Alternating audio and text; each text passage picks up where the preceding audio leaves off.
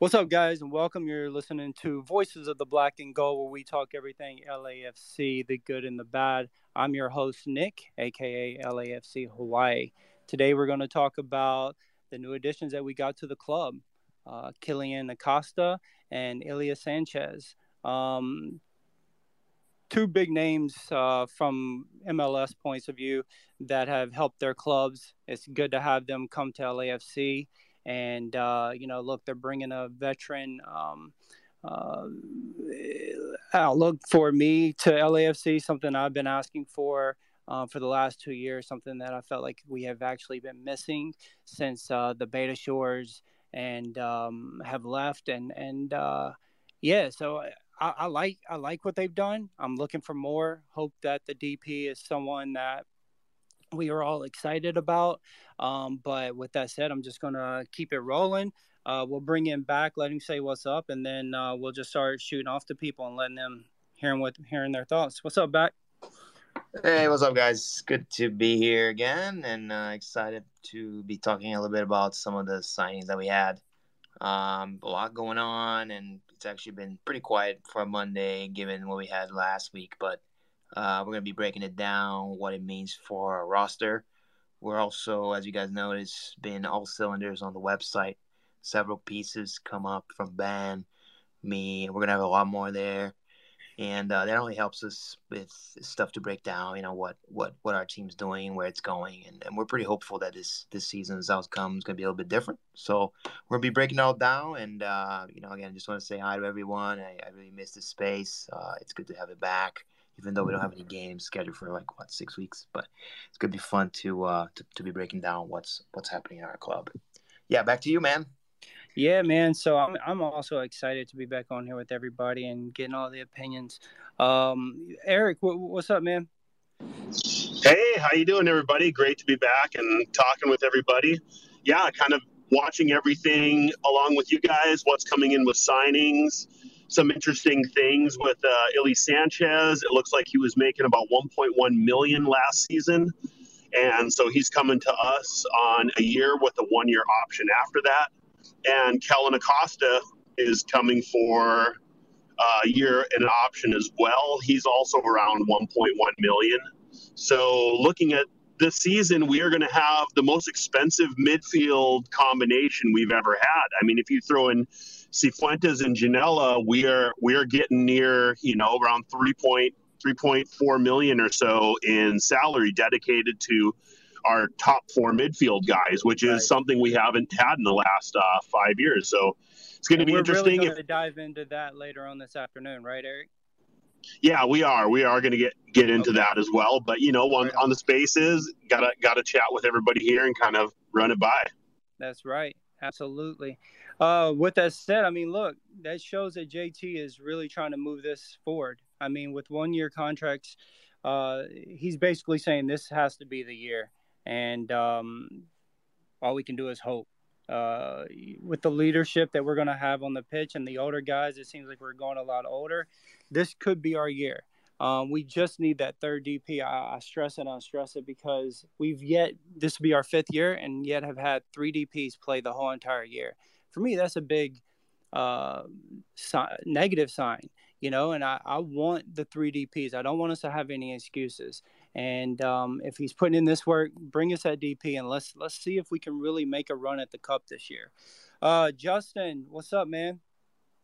How's it going, guys? How's it going, buddy? Back. So what do you think about getting Acosta? I'm a big fan of this signing. Very big fan of Kellen Acosta.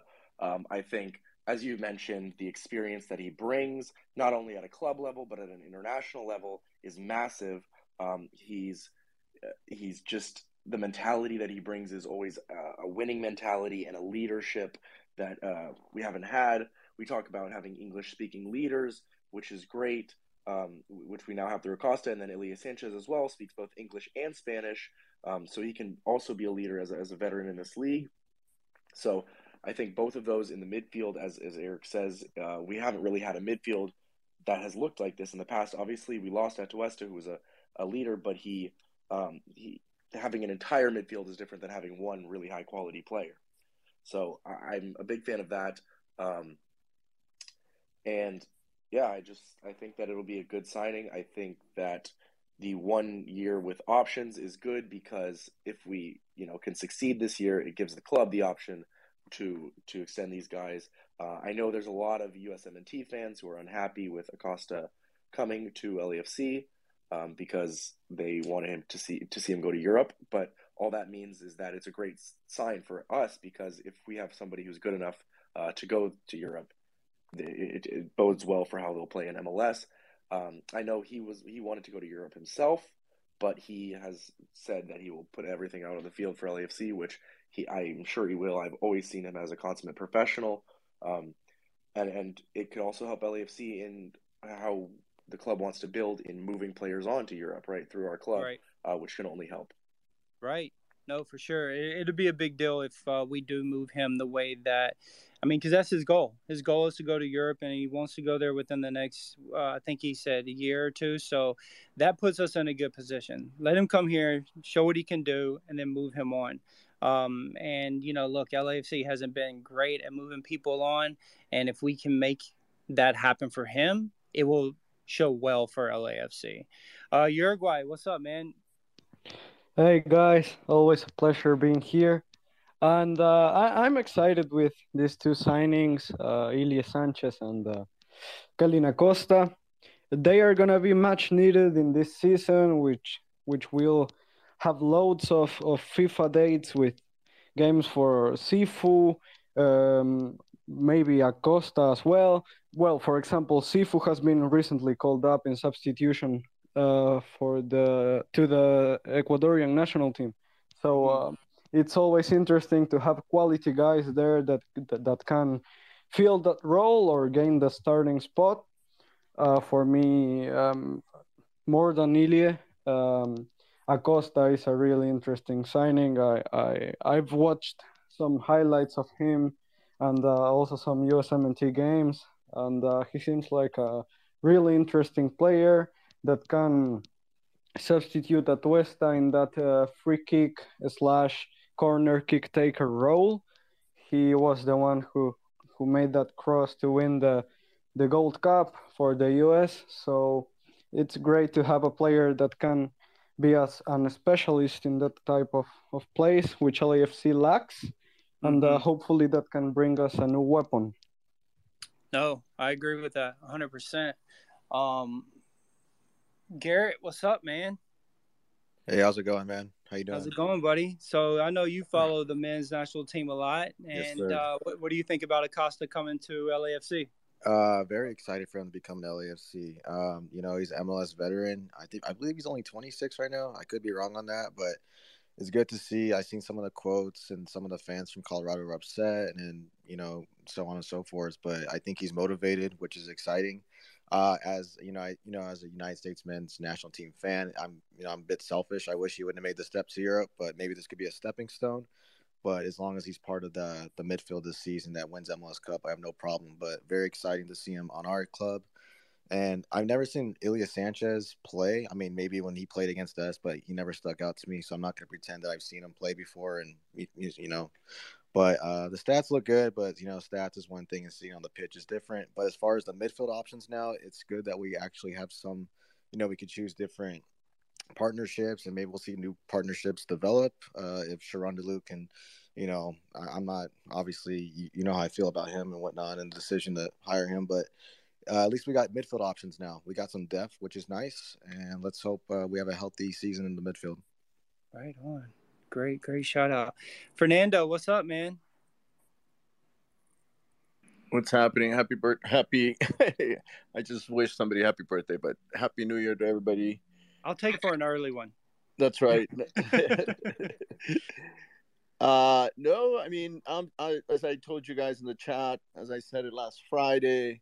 Yeah, why don't you give us a summary of what that was? Because I thought it was a super cool format, and I love that we're a bilingual community, and some of us don't speak, of course, Spanish. But I thought it was a neat idea to bring some of the ideas that you guys have in Spanish, connect with the community. But just tell us a bit about what the gist of the convo was.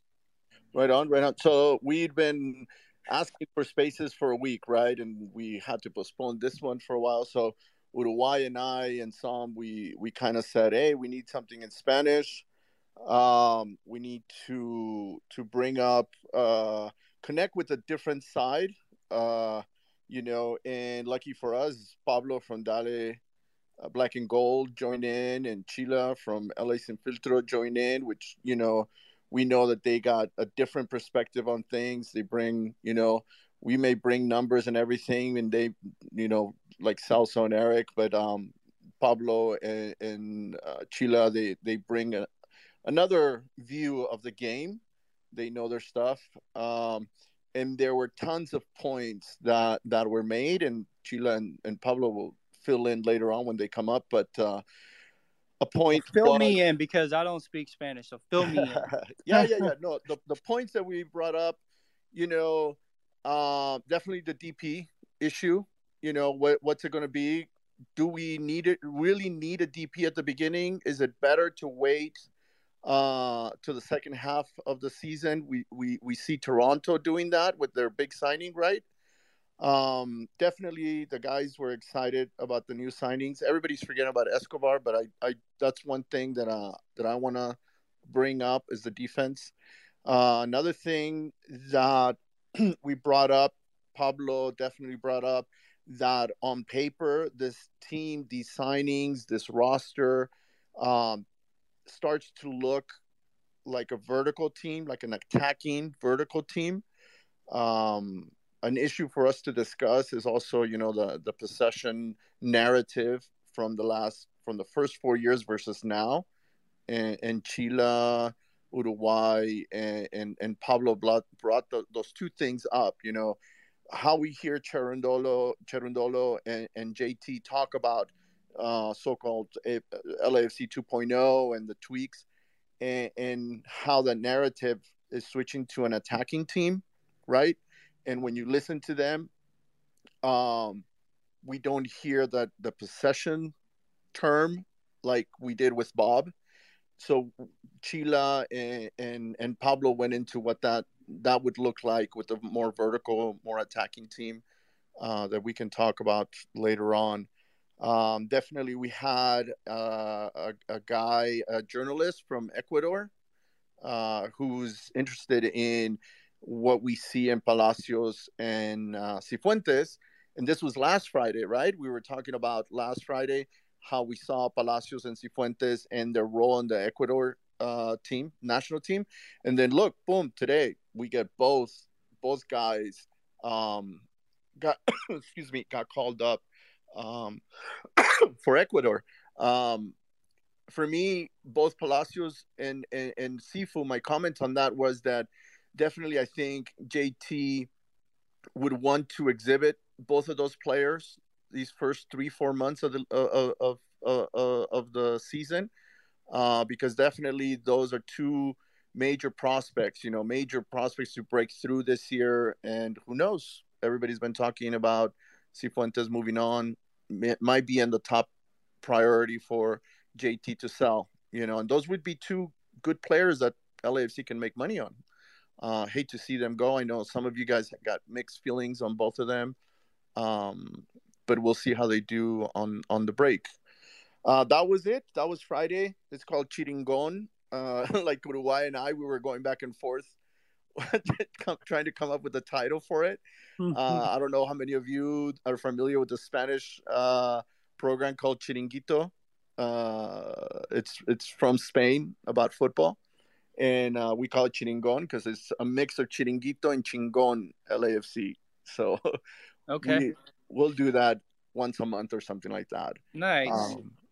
But I do want to get your guys' opinion. Like I said, all of you guys talked about the mid, and I know everybody's excited about the mid, mainly because we lost Tuesta. But how do you guys see the defense working out? Keeping in mind Escobar comes in on the right. We're expecting Segura, still not, no major report about them. How do you guys see the defense shaping up? That's a good question. I mean, it all really, for me, it all depends when we do get Segura back. I know we had talked about it in the chat, and some people were saying, yeah, he definitely is not going to be back in February for the first game. And for me, no matter what, if he misses any game, that's a big loss for us, right? Because he is the one that holds the defense together. And it sort of sucks also because we are expecting him to come back and be the same Segura, and that might not also be the case. We don't know how bad the injury was and what he's dealing with to get healthy. So, I don't know. We have to see. But I know a lot of you guys are stoked about Escobar, and I'm sort of like how Garrett was for Sanchez. I mean, I've seen him when we play LAFC, or if I click onto the match for an Atlanta game, but it isn't like I really watched him that much. So it's yet to be determined for myself. JP? What's up, guys? Yeah, the defense is looking very interesting. I mean, I think the whole team is looking interesting. My point on Friday was Cherundolo has also stated that he's not tied to formation. So I see a lot of flexibility in this lineup and what we can do defensively in the midfield. I think offensively we already know who's going to start or who should start. But in the middle we can do a lot of different things, play a lot of different ways.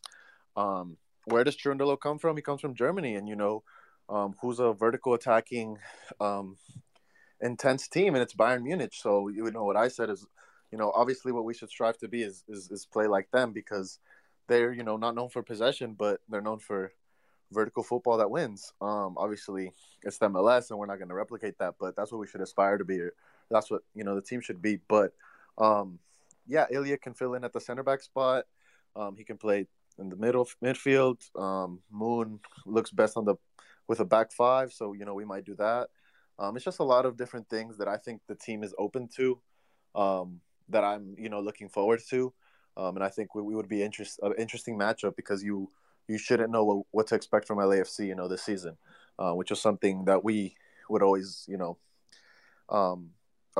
criticize Bob for, never being able to switch it up with the 4-3-3. So I think we have a lot of options with the roster that we're building. Yeah, I agree. At first, we all were complaining a lot about no moves, and it's crazy. Just the last, 2 weeks of the moves that we have seen have made things a little bit better. You know what I mean? Look, when you have Garrett and Foot not really going too hard for the people that have been, that's a good sign, right? Because we know how they have high expectations, as they should. And so, look, something might be happening right. We're still on JT. No matter what happens, this is still on JT. If the ship goes down, he has to go. But we do have to bring in some recognition of him understanding, hey, look, we need more veterans on this team. We need some leaders, and that's what he's brought us so far. So we just have to see how it plays out, and if we do have the right manager in the spot. Craig, what's up, man? How you doing, Nick? How's it going, everyone? buddy? Happy New Year to everyone. Happy New Year, brother. Yeah, it's good to be back, and very encouraging signs, as you say. I'm sitting here on a chilly night. I think we're at -1, which is about 31 degrees Fahrenheit. So it's nice and crisp, but it's I'll try to bottle up some of the warm weather and send it to you. So. But what do you think about the signings that we've got? And Europe doesn't care and still plays, and I love that's where the turf comes in, isn't it? That's when it comes in handy over here, Yeah. The things, obviously you guys will be more up to speed than me with a lot of these guys, but certainly the pedigree that's coming in, I would say this is probably the best since the inaugural setup. The highest standard. They're bringing these guys in from. Mm-hmm. They appear to be using a kind of academy type, what would you call it, method when they're with Acosta, where they're obviously promising this guy that he'll get his move, and that's what's attracting them to come and play for LAFC. It's I've seen it with teams over here where, you know, if you're trying to attract the best potential to get your team their targets, you know, this is a stepping stone for him. So he's got every incentive to do well. I think that's what they're doing with Rodriguez. There's a talk of him moving on. Again, that's worked with him coming back. He's played much better than he did before. Mm-hmm. So, and this is what LAFC want to be. They want to be a breeding club, don't they? They want to be a trading club, right? And I think that's what you're seeing a wee bit here. You know, you're seeing they're using this promise to being the platform for people to get moving, and that's clearly what has got Acosta coming. So I think that's very encouraging. I would also say that we might see a Vela that is maybe more incentivised to play and to turn out now that he probably has a better standard of teammate round about him than he's you know more experienced. I don't know if anyone agrees with that, because we spoke about the frustration he's showed a lot in games previously. You know, possibly he sees this midfield being improved and stuff. I don't know. You know, no, that's a great point. Could work that way. You know. No, that's a great point. I mean, look, if he sees what we're building for the midfield, and then let's say we do bring in some better pieces for the defense or another, you know, good DP, does Vela look at the summer and say, you know, I like where we're heading, we actually really have a chance, and stay? Or do they just push him out and try to bring in someone else? That's a very good point, you know, and we don't know. And we also don't know about Brian, but I wrote this in the chat, like, I honestly don't want him to leave yet. I know that's it's an up and down with a lot of people, but I feel like he showed us a lot of promise in the end of the season. And if he can continue that way, you know, look, he can be the signing that we hoped he would, and then sell him, move him on, and make the money that we should make off of him. So, you know, that's yet to be seen, but we just got to hope that the front office is on the same way. They're doing well so far, you know, the front office, and they are. And I mean, if there's strong rumours about Brian leaving, you've just got to be absolutely optimistic about who's coming in rather than being pessimistic about who's leaving. That's right. I would say. That's right. No, it's a great point. Very good point. Chris, what's up, man? What's up, fella? You talking about me? Yep. What's up, man? No, I'm not calling you your other name, dude. It feels weird saying I was gonna say no one ever calls me Chris in the chat, so I was like, wait, is that me? Shit, is he talking about me? I'm not even sure. Nick doesn't want to call Daddy LAFC Dad. I sure don't. I just cannot do it, bro. I get you it. Lost your handle. Now you're going this hardball talk, and you're going on that. Hey, look, man, I got. You're gonna put something back in there. I got two passions in life, my friend, when it comes to sports, and it's Raiders and LAFC, and they're neck and neck, man. So I love it. They're both black. Which, by the way, I'm not a everything fan, after that is a distant second. Colors. I love the black colors for both teams. I've got many other teams, but the passion just ain't there for them like it is for these two. But what do you with think regard of to all the signings we did, man? I mean, look, man, I wanted the signings too. We were like waiting. You know, everybody in the chat was really starting to turn nasty there for a couple of days. Where we're like, hey, what is going on, right? But from a standpoint of the two guys that we added, obviously I'm way more excited about Acosta than I am Sanchez. But a couple points on Sanchez is, you know, comes from a winning program. Coming from SKC, that's going to add a lot. Dude obviously understands how to win in the MLS because Sporting Kansas City has pretty much been doing it every year he's been there. They've been right at the very top of the Western Conference, MLS Cup, CONCACAF Champions League. Like he's participated in all these things that we want to compete in. So it's important to have that experience and add that to the locker room. He's obviously got European pedigree, Barcelona Academy, yada, yada, all the stuff that we know. The thing that I'm just most, I would say fits what Thorrington has talked about for years is that he's versatile, right? He plays multiple positions. I think that's huge. We don't really know what Cherundolo is going to do from a standpoint of formation and how he's going to use a guy like him. But I'm also kind of interested to see his salary figures. We know what he made last year. Something was posted by, I think, LAFC Edge or something like that today that he made $1 million. Nobody knows that. I haven't seen anything posted about his actual salary, but it wouldn't surprise me if it's well over the $560,000 cap hit. So if Homeboy's coming in making $700,000-800,000, it's going to be really, really hard to sit him on the bench. How does this affect guys like Janela? How does this affect guys like Blessing? Like, all that remains to be seen. So there's a bit of a kind of an underlying concern there, but ultimately there's no other real issues with adding depth. But from a Costa standpoint, I'm not sure we could have done better from a known quantity standpoint of replacing Atuesta, right? I mean, they're not the same players creatively going forward. They're not even really in the same universe when it comes to creatively going forward. Some of the passes that you would see Atuesta make, especially, line breaking, things like that, progressing the ball. But Acosta covers ground. Like, this dude is an engine. He doesn't quit. He runs. And if we're going to have an attacking philosophy, you've got to have somebody that can cover ground in the midfield, because we saw it last year, right? There was games that we're halfway through going, where's our midfield? Like, what's going on? Because we get caught on both sides of the field, and if our midfielders don't cover ground, if they can't defensively tackle and win back possession, then our defense is just literally overwhelmed. And eventually other teams scored. we didn't, right? We couldn't finish.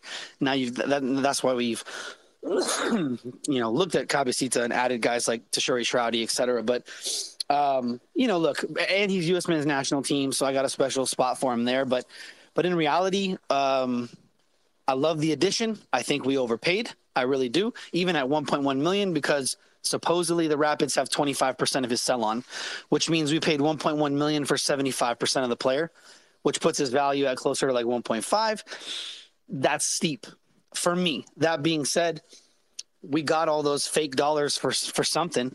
It ain't my money that LAFC is spending. It's Steve Berg's and all them other 150 owners we got. So the reality is, man, is that I'm ecstatic about both ads. Acosta significantly more so, because from a need perspective, he's not only the name, he brings the cachet, U.S. men's national team, obviously very in form. Colorado doesn't deploy him exactly the way the U.S. men's national team does. But if you watch that Gold Cup final, Acosta literally won the U.S. that game. We're not in that game without him. That dude was everywhere. He was wreaking havoc on the Mexican midfield. So I'm ecstatic about having that at the bank. I understand he's got this kind of upset thing going on with Colorado. Excuse me. And I get that. I don't think that affects us, man. I think the first time Homeboy walks out there, game 1 against Colorado, 32-52 going ape shit, that stadium live, he's never experienced that at Dick's Sporting Good Park, dude. Not That's one right. time.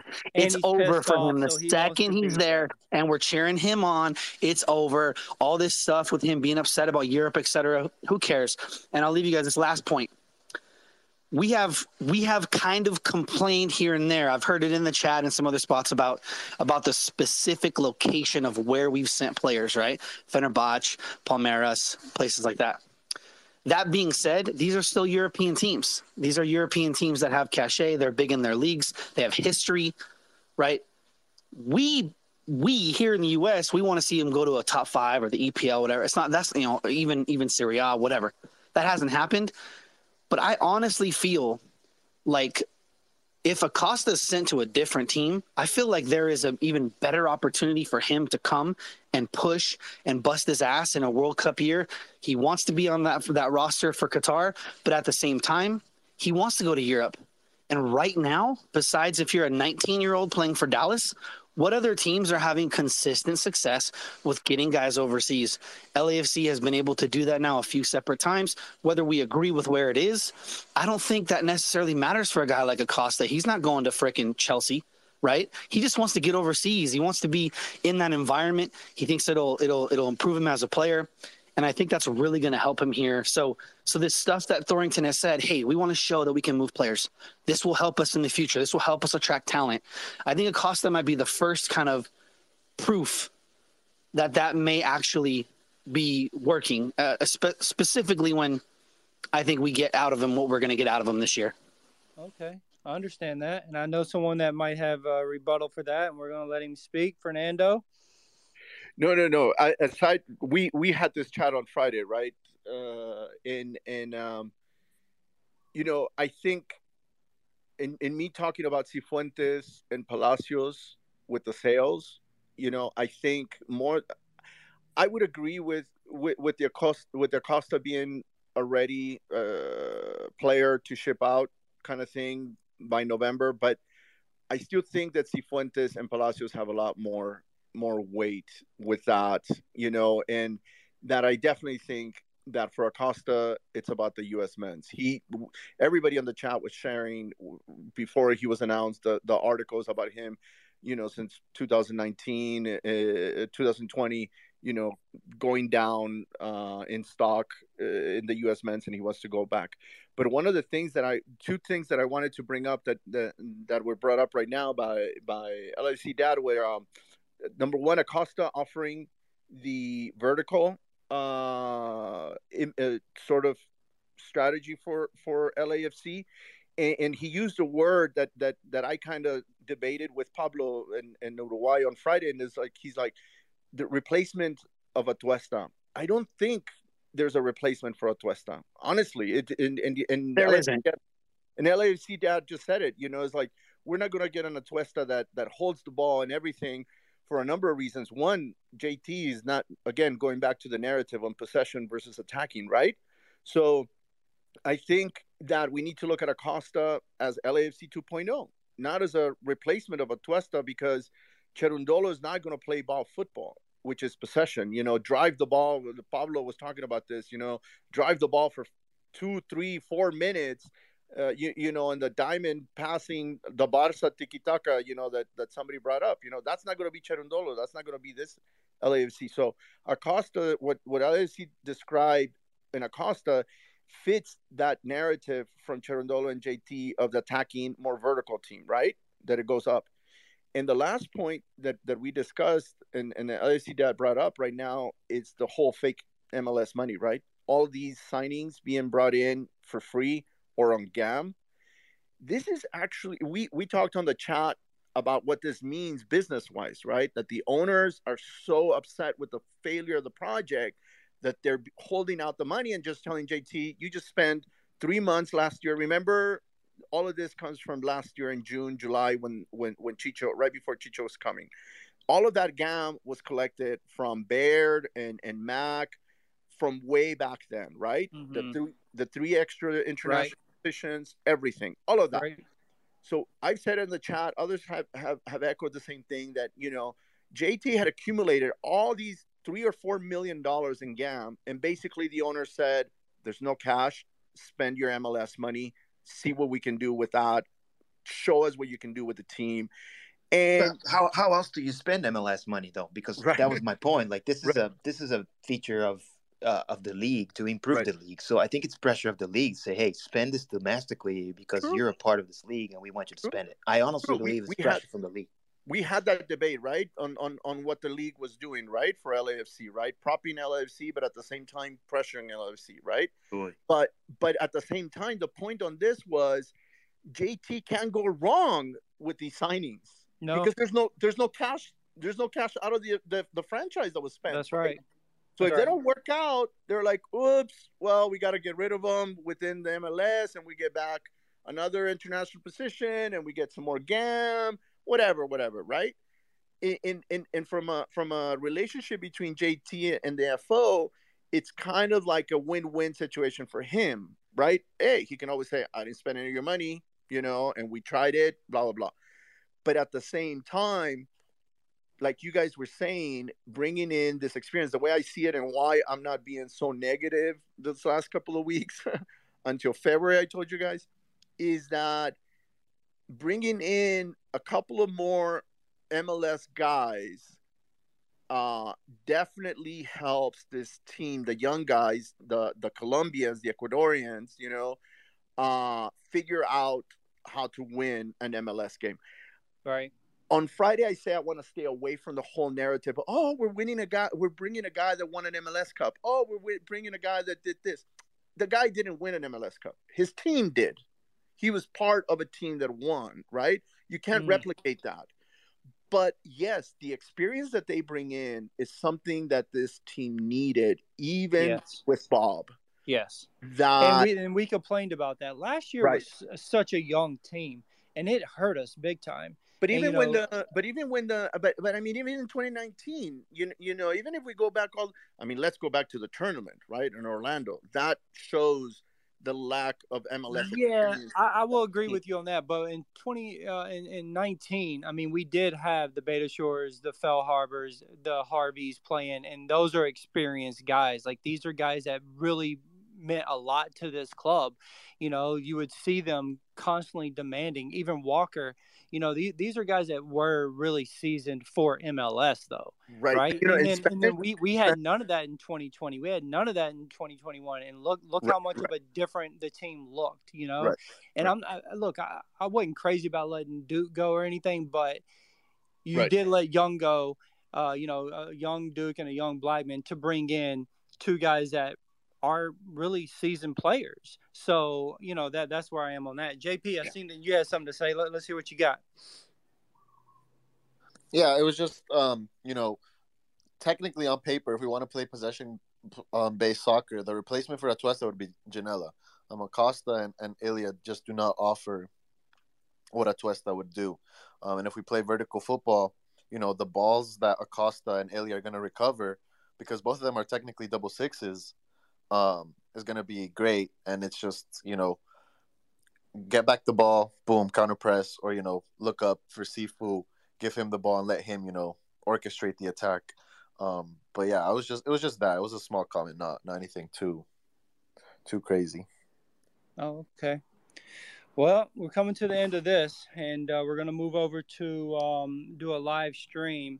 Appreciate all you guys coming and joining us on here. Go ahead. Hey, Hawaii. Go ahead, Chris. Hey, one last thing. I just put it in the chat, but someone just broke that we signed a goalkeeper coach, by the way. And who's that? I don't know if you saw that. Anybody have the chat up? I look at the chat at the same thing. I'm on Spaces on, so toggling I could lose you. But he's from DC United. He was at Philly the year before, so Romero's going to know who he is. He's a German goalkeeper coach, so shocker with Cherundolo. From what I understand, he's German. At least that's what somebody wrote on the post. And Pablo Moore from the MLSist on Twitter is the one who broke it. So it does look like our goalkeeper coach from last year is not being retained. Oh, his name is Oka Nikolov from the Philadelphia Union. Well, he was with DC United last year. He was with the Union the year before that. They kept our goalkeeper coach.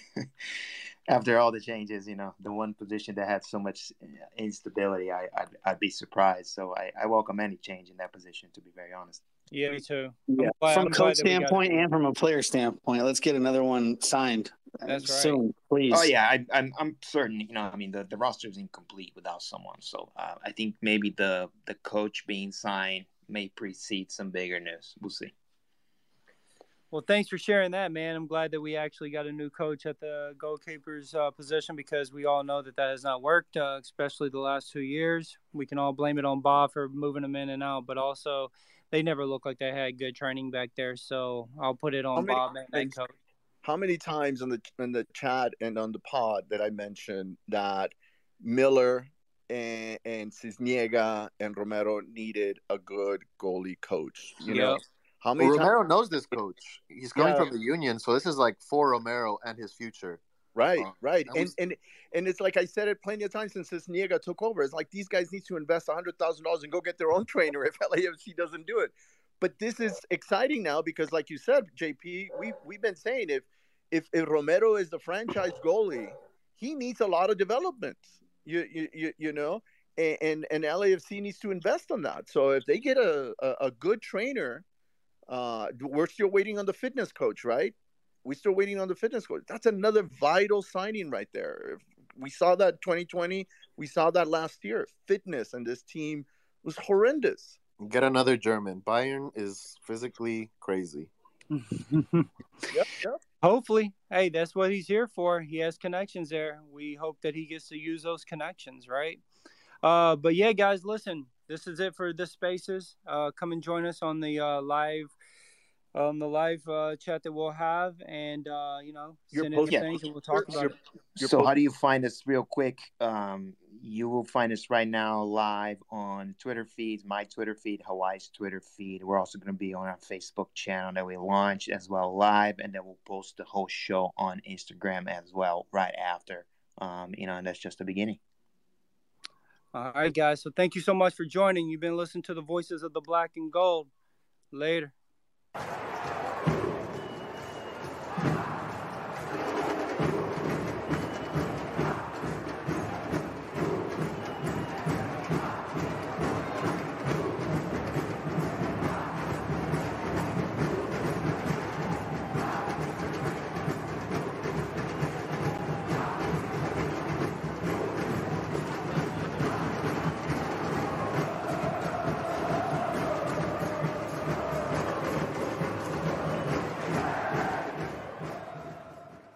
What's up, guys, and welcome. You're listening to the Voices of the Black and Gold, where we talk everything LAFC, the good and the bad. I'm your host, Nick, a.k.a. LAFC Hawaii. I'm here with my co-hosts, Soso and Eric, and I'm excited today, guys. We got our first live stream going. We have new players to talk about, a new coach, and look, this is the year that we have to win the cup, and this is the year that we're actually going for it. We got some veterans to the team. We're no longer the young team. We can make this happen. And first of all, I'd like to send a shout out to Alan for helping us with that intro, the guys that have backed us on getting this all started. Celso, Eric, thank you for being here with me and joining me today. But let's jump into it. Celso, what do you think about the moves that we've made to bring in the veterans that we have in Costa and Sanchez? Yeah, first of all, I just want to take a moment to say hello to everybody. This is our first live video cast. I'm excited to be here. This is a new format for us. We're ironing out a lot of kinks, but it is also a time for us to discuss some of the off-season moves that we made. There's a lot going on behind the scenes that we don't know, so we expect more moves to be done before the season begins. But yeah, we're going to talk about our midfield, what some of the new players bring in to the mix, since we already had lost so much and we were looking for some people to replace some of those names that we lost, like Atuesta and such. But yeah, how do the new names fit into the greater scheme of things? How do Coach Carundolo expects to have the team ready to go? And at the end of the day, what do we expect this team to accomplish at the end of the season? Is this the season for us to contend, or a season that we are looking for growth? And I look forward to discussing that with you, because that was some of what was discussed on our Friday broadcast, first time that we broadcasted also in Spanish, where our team discussed what is the ceiling for for Coach Carundolo with the new players that they're bringing in. So we'll break it down. Back to you. Eric is here with us. He just spent some time in Brazil, and where Atuesta is going to be playing, and talk to us a little bit about that trip, what it meant, and also what you're seeing here, and what do you look forward to for the season? Yeah, well, great to see everybody. Thanks for tuning in. We've been kind of chatting on the Spaces for a while, so it's really, really great to take the next step here for the fifth season of LAFC, and we'll keep it rolling, and we'll try to be a great kind of forum and for everybody. But so yeah, I took a trip to Brazil. I got married through the pandemic, and my wife is from Brazil, and so we finally got an opportunity to leave, and we went down there. And it just so happened that Atuesta had been transferred about 2-3 weeks before we went. And my wife's family is all diehard Palmeiras family, so LA really kind of did a personal favor to me by sending him there, of all places. So now her family are all LAFC fans because of Atuesta, and it gives me a reason to cheer for her family's team, since one of my favorite LAFC players is now there. So it was really great. Palmeiras fans are really excited about Atuesta. I went through the stadium, took a tour with my Atuesta jersey, and everybody kept telling me how great the LAFC jersey looks. Like, they loved the aesthetic appeal of it, and they were all super excited about Atuesta.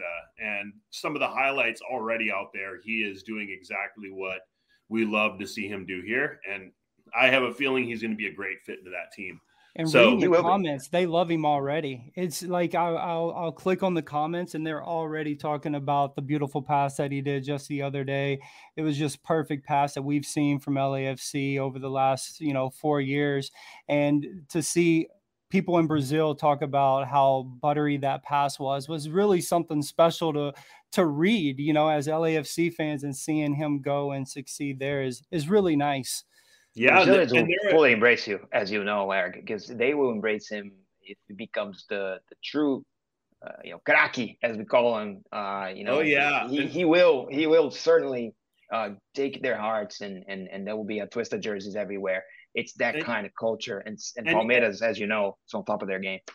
Yeah, and being Brazilian yourself, Brazilians, I think, have a lot more of a critical eye towards footballers than we do. It's still a newer game up here in the U.S. and a bigger fan base.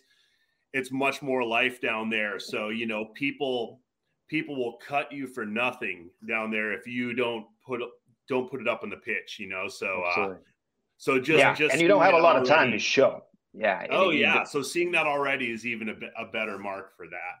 So let's keep the ball rolling. Let's move. I know, and it's a good segue because his departure really opened up the conversation for how much our midfield had lost, right? And if you analyze his game over the last 2 or 3 years, you start seeing what we were going to lack with his departure, right? What was he responsible for in the scheme of the Bob Bradley 4-3-3 with him as sort of the center mid distributing the ball everywhere? So when you look at the fact that we lost this player, and B, the fact that we lost this coach, how do you replace that kind of production, right? Because if you look at all of our stats for every single one of our games, most of what we would see is Eduardo Atuesta basically controlling the ball, defining the pace. How do we attack? Who gets the ball the most? It always comes through him. So to bring someone to replace that player, it's also bringing someone who is going to have to be that maestro, right? Conduct the orchestra. And I believe Ilie Sanchez is the player that is going to do that for us. And his departure from SKC was preempted for the fact that he wants to be that player once again. And this is one of the things that I've been excited to talk about throughout this broadcast. And again, I'll hold my horses here first, but he is going to be basically the version of himself that he was before the last season, because Ilie, as you guys know, was asked to play a lot of center back because of the way the SKC roster was composed. I have a feeling that he wants to be the Ilie that he was before he was a center back. And we'll talk about the differences, what that means. But at the same time, we gain a player that can play basically both positions. And I wonder now how much center back he's going to be playing versus center mid, right? And again, considering that the initial need that we've had is we need to replace center mid. So I want to go back to you to say, what do you think? How do you think we play him, right? And also, how does he fit in the fact that we lost the pieces that we lost? And then where does he come to replace it? So as we just did our spaces, it was brought to our attention from Fernando that, look, we aren't going to replace the Atuesta, right? Like, that's sort of hard to do with the caliber of player that he is. However, we brought in two really that is going to help us out for that lack of what we're going to be missing from him. So I can't speak a lot on Sanchez because I haven't watched a lot of him unless he's playing against LAFC. But from the highlights and stuff, listen, if we get the old Sanchez that I have seen on some of the highlights, he's going to do well for us. Even the Sanchez that was from last year, I watched a highlight that he played against LAFC, and he played well. I went back and checked it out, and he did really well. And if we even get that caliber with Acosta, in my opinion, to help out, I think that we're going to do really, really well on that. But I definitely want to hear the numbers from you. And then I know Eric has some pretty interesting facts about our midfield that I want us to get to also. Absolutely. Yeah. So a couple things on Illy before we move on. He's one of the top in this league aerial challenge defenders that we have. And again, let's forget positions for a little bit and ultimately think about defending and offense, right? Our offense, Right. defense, to keep the game sort of simple. And when you analyze his performances, he's excellent again with his head in his headers, right? And defending with his head, whether it's in the midfield or in crosses. So we gain a huge asset there because we know that's been a weakness that we've had. We've actually been middle of the road in terms of winning aerial challenges. And I'll tell you, teams that win a lot of aerial challenges tend to generate more chances, which essentially can generate more goals. So Illy has been excellent at that. And again, I'll start sharing some of these numbers with you guys as we go through it. Let's see it. Just going to share my screen here. So hopefully you guys can see a little bit of a couple of things that I was looking into here first. Here's Illy. And boy, this is gonna be too small for us. So this is where I'll go to this one, which I think it's a better graphics because we're not gonna be able to look at his stats as I thought. But one of the things we will be able to look at is his heat map, which again I use SofaScore a lot, and one of the things that I've noticed is the way that his heat map has evolved over time. So if you look at his time in MLS in 2021, you'd see that he spent most of his time on his defensive side of the ball. Now, this is what I was alluding to. When you go back to 2020, you see that he was basically everywhere. He was a little bit more centralized, right? And able to move back and forth. Now, this is Eduard Atuesta's heat map, right? Pretty similar.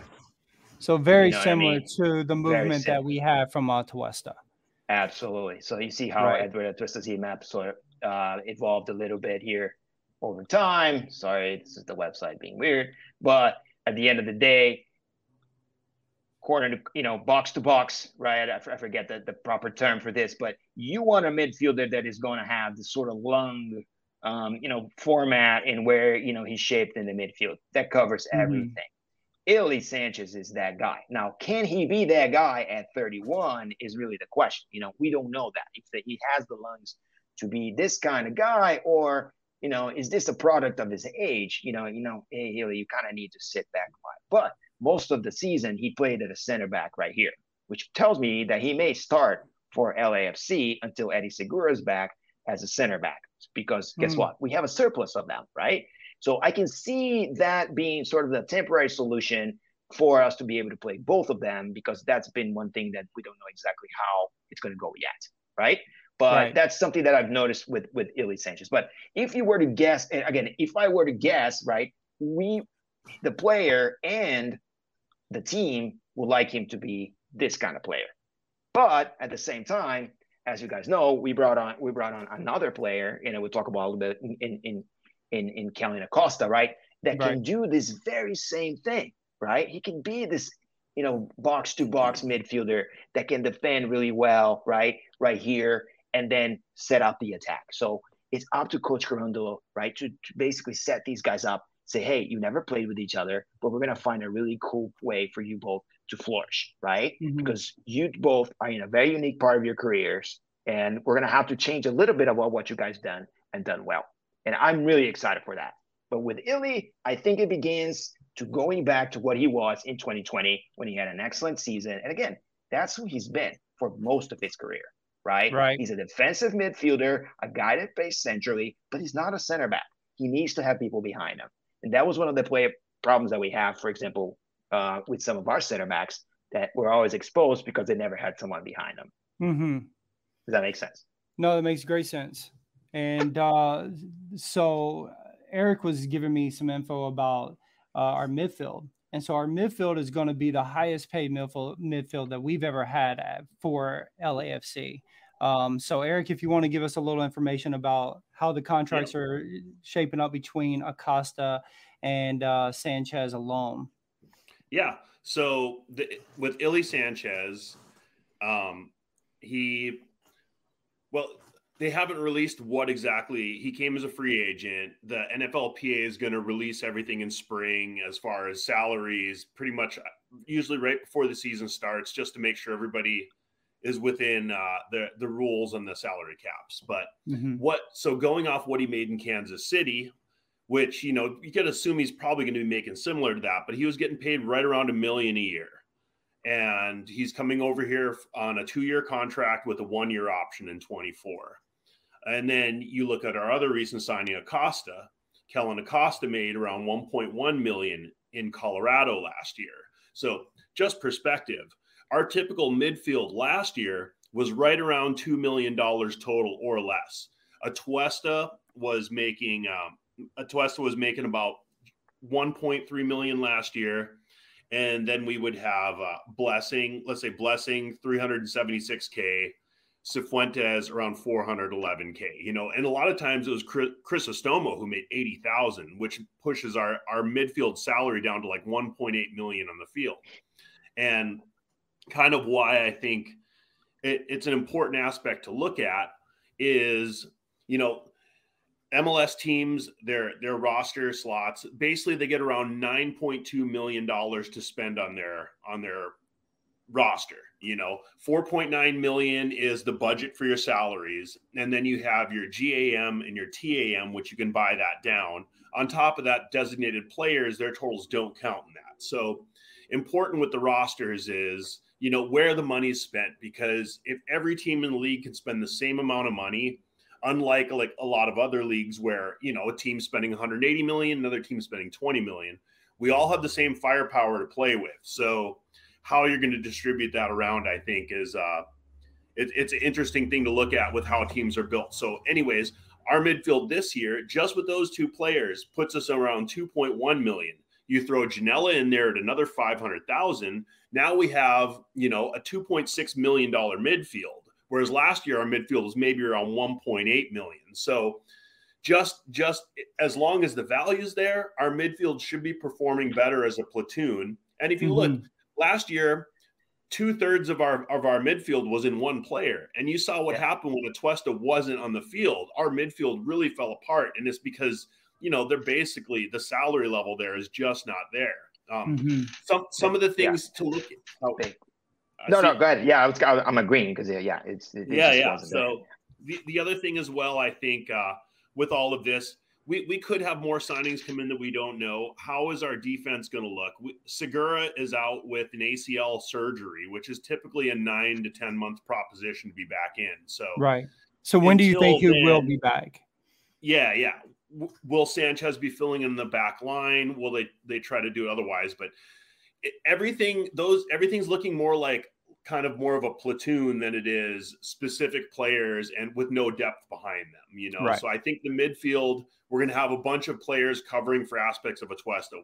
Acosta, you know, we look at his traits with Colorado is he's a much more pacey guy. He's a disruptive guy. You know, he's definitely really good on pressing, which with Ili Sanchez, his mobility is something talked about. He might not be the same as good at pressing. I mean, if our other midfielder, they throw Blessing in for more pressing, we could have a very high energy defense. You know, if they put Janela in there, he's not as pacey either. All of a sudden, we're a more deliberate, laid back defense. So it's going to be interesting to see how they want to play it. Maybe they'll play different situations for different teams. And so, you know, we've kind of went from famine to feast here with this team over the last 3 weeks, from wanting to like yell at anything, like, what are you doing at this team? And also we're looking at like, this could be and also the departures, you know, because we lost a lot of guys that had been with the roster for a while, like Duke and such, and that was the departure of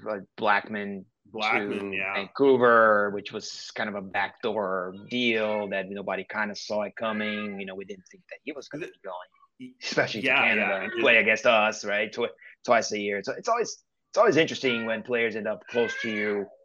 You know, whether it's with your rival like Edwards. You know, we didn't really talk about departures yet, but you know, how does that gel in the great scheme of things? You know, did they have a bigger act ahead of them playing for a rival or playing for, you know, a team that is kind of near them.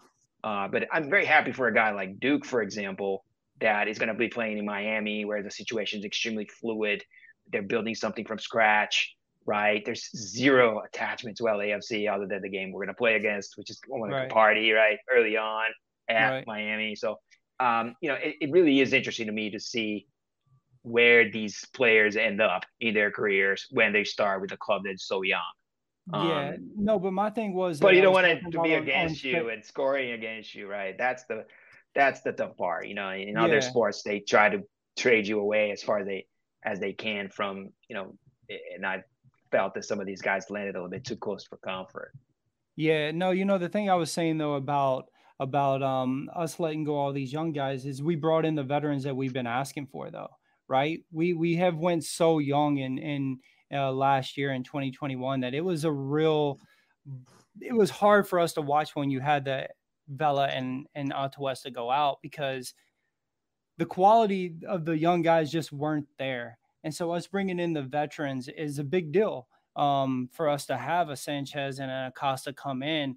They're going to make that void a lot easier. And it's going to be a lot easier for the Velas and the Arangos to relate with these guys having the experience that they have, you know, especially in the midfield, because even Atuesta was extremely young. You know, I mean, he's a mature guy, you know, for young, his age, but as you said, mature, right? Like, you know, he was a beast out there. He didn't play like a young guy. Illy's 28. I mean, excuse me. Illy's 31 years old. Acosta's 26 years old. Franco Escobar is 25 years old. Edward Tuesta was 23 years old, right? So he gives you an idea. Ismael Tajuri is 26 years old. So rounding up all of our signings, you know, everybody over 25. We're actually, this past season, one of the youngest rosters in MLS. And if you consider the minutes the youth played, it was actually one of the youngest rosters to play in MLS this past year. So it's good. So we added some experience for sure. Yeah. Let me go back though. For the money that we have spent for these two guys alone, which we're assuming that it's going to be, is it money well spent for our midfield though? You know, that's something we're going to find out this season, you know, just kind of looking at how fans kind of felt about it on other teams. For Acosta, a lot of Colorado fan comments that I saw, Colorado has a glut of midfielders right now. And, you know, one thing that they feel they can't replace is his pressing ability and just ability to disrupt the play.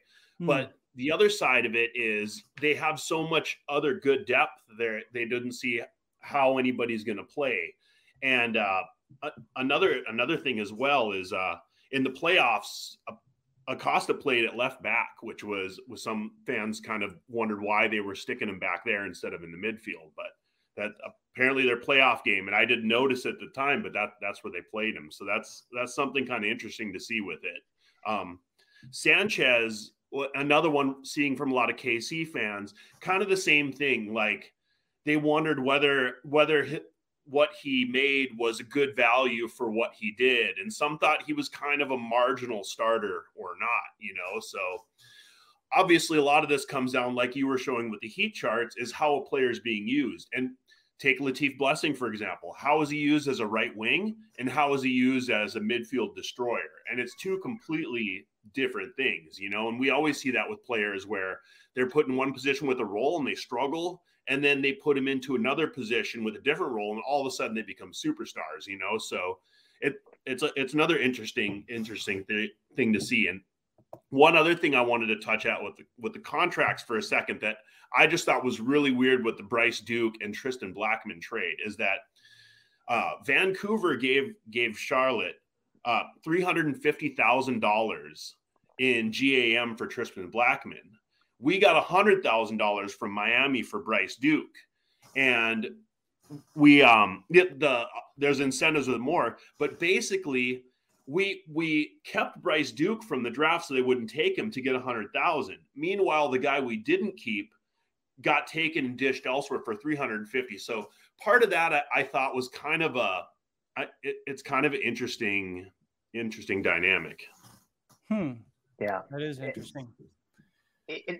What A side note, what I thought it was really interesting is the fact that Bryce Duke's still a homegrown player, even though he's on his third roster or something, and he's going to Miami. And that's when you start kind of really getting into how awkward and weird the MLS rules are, right? And we have this secondary market with a parallel currency called the GAM, right? Yeah. That you can accumulate. And again, why do you think they created this? It's to protect the league. It's to develop from within. It's to allow the league to have a strong market and not become what I thought the Brazilian league had become for several years, which was you couldn't fall in love with a player before they left the next day. And you don't want that to happen to MLS. And you know that there's enough greedy bastards in there running these teams now, right? That this will become the norm if we get rid of the evil GAM, TAM, DP, rules of engagement. This is done to protect a growing league. And I would caution anyone against removing those protections because, yes, we all want the players to go to Europe. Yeah, Europe. Until your roster becomes NCAA, and every year you have to remember who they are again. And then they're all 17, 18. Welcome to Brazil. Now what happened in Brazil is a reverse, right? The private money is coming in, and you're starting to see like people like Leila, which own Palmeiras now, ponying up private money, right, to bring players and build up that league again. That's what's happening, right? But you don't want MLS to go that route. Sorry, good. Right. Too long there. No. It's all great points, And I mean, as someone that I've been told I'm a little Euro biased, I'm one of those that's always saying Euro. I'm not going. But Euro is where the money is. Euro is where the money is. Yeah, and that's ultimately what these guys are chasing, right? They're all chasing money. Kelvin Acosta chasing money. We'll help you. We'll help you get there. Right. Yeah. Go ahead, Eric. But as confusing as all of the salary cap rules are, the point of it is to try to make it even competition. And if we look at the history, in 26 years of MLS, there's 16 different cup winners. And I think it's, for better or for worse, it's hard to find another league in the world that has that many different champions within that time period. So, right. I mean, I think at the very least for, the pluses or minuses of the structure, that is one thing it's delivered and it's different, and next year we win the cup. That's going to be 17 different champions in 27 years, That's right. Well, as you guys all know, we have a spaces where we all people come in and talk. We've invited a few of the guys here. JP's with us now. We're going to bring him in, get a couple of his ideas of what he thinks about is happening with this club. And that's how we're going to do things. We're going to always bring guests in as we do on Spaces. And this is still going to be a platform for any opinions are all welcome for the Voices of the Black and Gold. So let's go on and add JP in here. And what's up, JP? What's up, guys? My camera's a bit fuzzy. I can't see fix that. It. But did you need to wipe it off? No, it's just an old computer, I guess. I don't know. It's all right. Yeah. How's it going today, JP? I'm good, man. Just came home from work. It's kind of like a retro look. I feel like you're in the 70s or something. Yeah. Filming us with like like film. You're using film, something like that. But yeah, man, talk to us about LAFC and this season and what are you thinking? I think the ship is sailing in the right direction now. You get 4 MLS veterans. You get 2 people who've won MLS Cup. You get 2 people to help in the midfield that was depleted after, Duke and Atuesta leaving. And you also, I think, need to highlight the ferocity and the attitude of these guys. That's right. These guys are hungry. I don't want to go into a 50-50 challenge with Escobar or Kellyn Acosta or Sanchez, That's something that I think the fan base thought was lacking, especially against the Seattle game in the finals. They just kicked us and we just never had a response. And I think now we're getting, a bit more of a personality on the pitch, regardless if, how we play on the field. We're going to have personality. And I think that's something that wins championships. Right. Apart from that, on the field, these guys are going to add a lot more. Like Celso said on the heat maps, where I think Acosta and Elia are gonna shine is recovering balls, and then how we're gonna push forward from there. I think Guiniela and Latif will come in when I think we want more possession or more high press. Acosta perfectly replaces K. Whether we want to see it like that, they both just cover ground immensely. And then Ilya just adds, he's the guy that can give those passes that go through the lines like Atuesta did. Maybe not at the same pace or energy level, because Atuesta is maybe irreplaceable, but it's still a class, and he's gonna be able to teach and mentor Guiniela and Sifu because he comes from La Masia, and not many people can graduate from there and continue their professional careers. We just have to wait to see tomorrow, I guess, how these players come back, what shape they're in, and then go from there. But I think the boat is sailing in the right direction. I think Cherundolo, JT has made his job a lot easier, giving him the right pieces. Because if you would have given him USL players like last season, it just wouldn't have gone anywhere. Right. So JT's doing a great job of giving Cherundolo good pieces to make his job easier. And it starts tomorrow. And everyone has to get to work, regardless if Chicho and Sifu and Palacios are out on international duty or COVID. Everybody else just needs to get there and start to work to make this easier for everybody. Right. What do you think? What do you expect of Coach Cherundolo at during training? Because you had some insight with LA Soccer Hub and covering the team. What do you expect of him and his difference from Bob Bradley and how to conduct training? I think Cherundolo needs to have intensity, but he needs to also be a player coach, which I think he is. I think he's a lot younger. I think a word he used is laughter, or he's gonna have his players laugh at practice, which I think is interesting because you don't really think of that when you're playing soccer or practicing, but you need that, but you also need high intensity because in Germany it's a high level of play and it's an intense level of play. Pepe just had his first start and he said the intensity was different. So I think he played his whole career there, got his license there. So I think he needs to implement that into LAFC, especially if we want to play, good, attractive, winning football. Right. No, for sure. What's up, Justin? How's it going, guys? Glad you could join us, brother.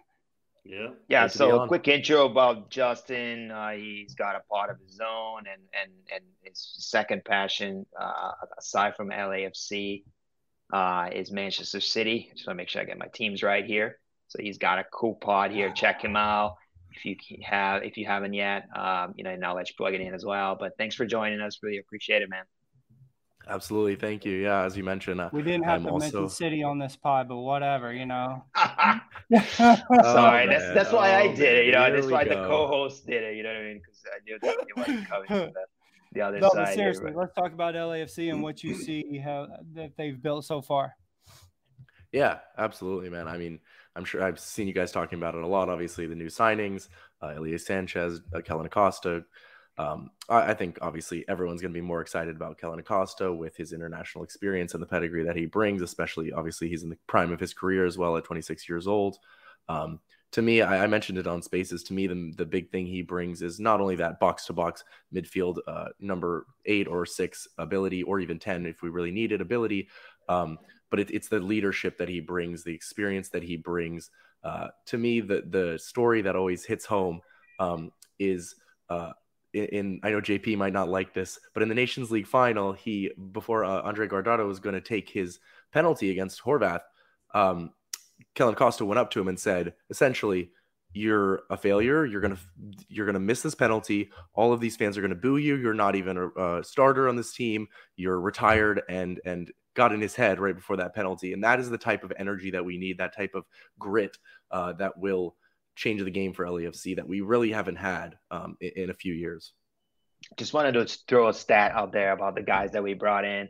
So, and if you look brilliantly, LAFC has been pretty weak on the yellow card side. And I know that's not a good stat to be very proud of, but all the guys we brought in over the span of their careers have had double-digit cards, right? So these are people that are going to be challenging you and stopping the play when they have to, because that's one of the things that I saw the most is when the play got, when a player got dispossessed, right? The play wouldn't stop fast enough. For example, over the last 3 seasons, Eli Sanchez, 18 yellow cards, only 1 red, right? So they know how to foul, when to foul, and use yellow cards to their advantage, right? As a tool. Kellen Acosta, 17 cards. Franco Escobar, 19 cards. Eduardo Atuesta, which was probably the most, by comparison, over the last 3 seasons, had 14, right? Ismail Sharadi is more of an offensive player, so he doesn't count. But gives you an idea that kind of player. Had 3, over his career. So it's the kind of player that also getting in the face when he has to. So I like that, right? It's it's going to be a more aggressive team. The team that's going to be tight, right?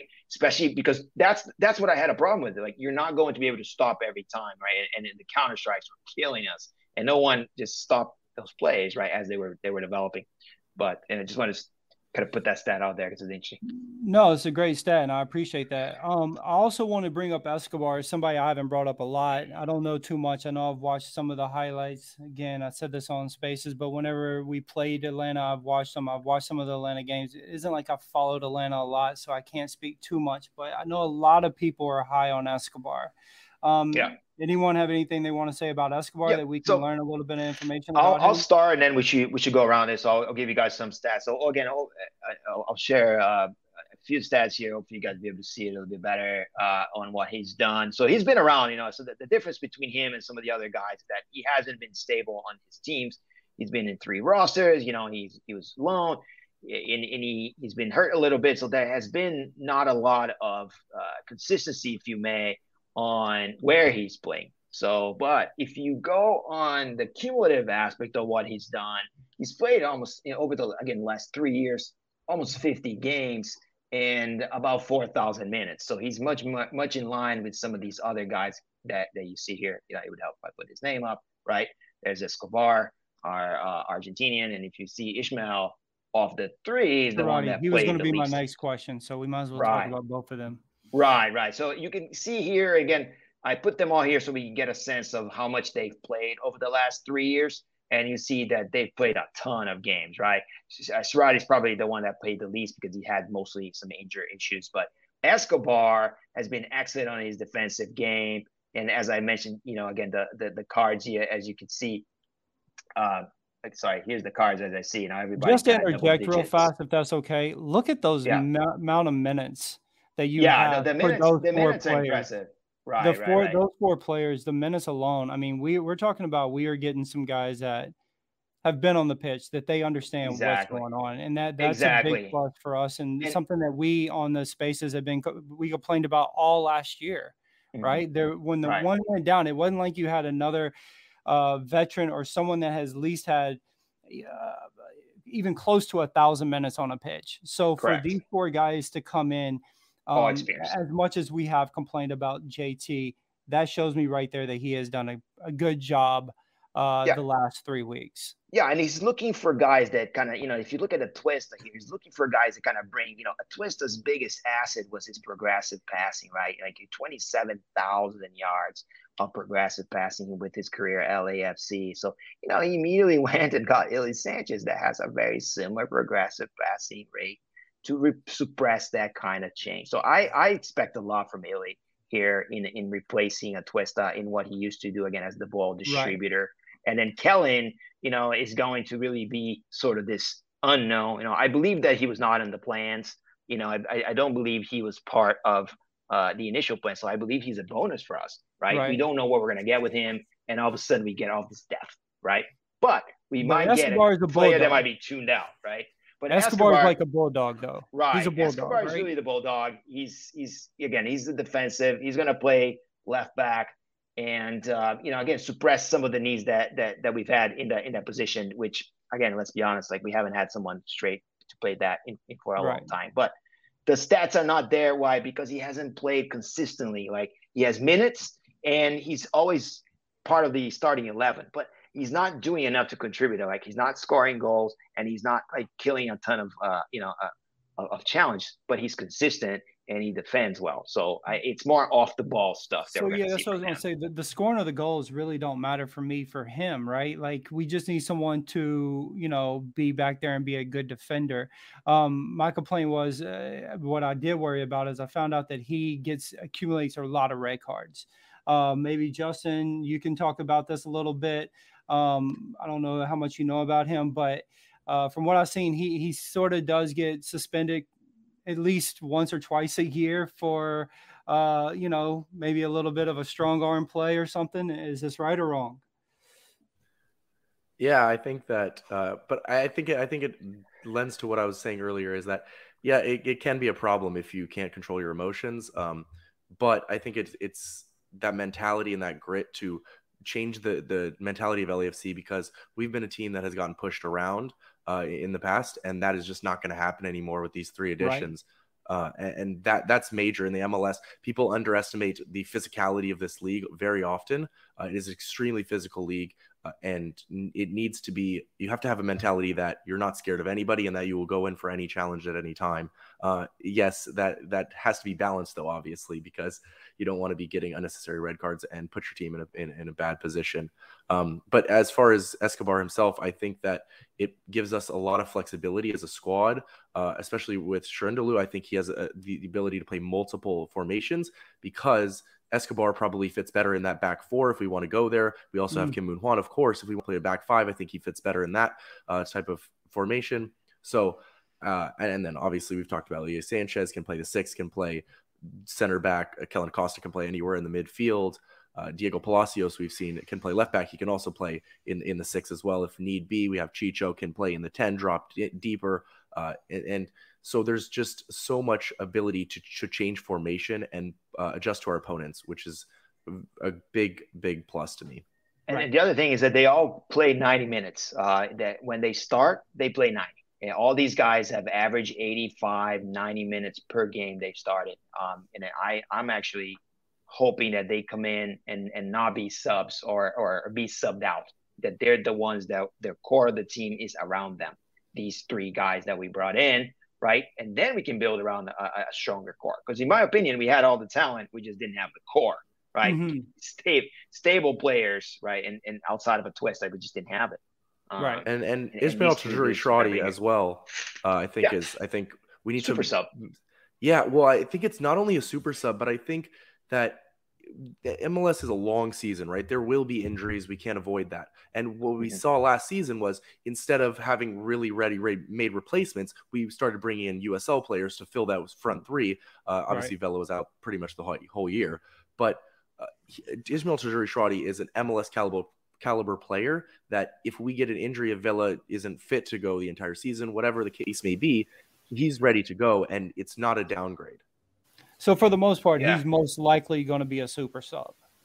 Yeah, well, he plays Vela's position too, right? So the question is Vela going to be healthy to play 30 games?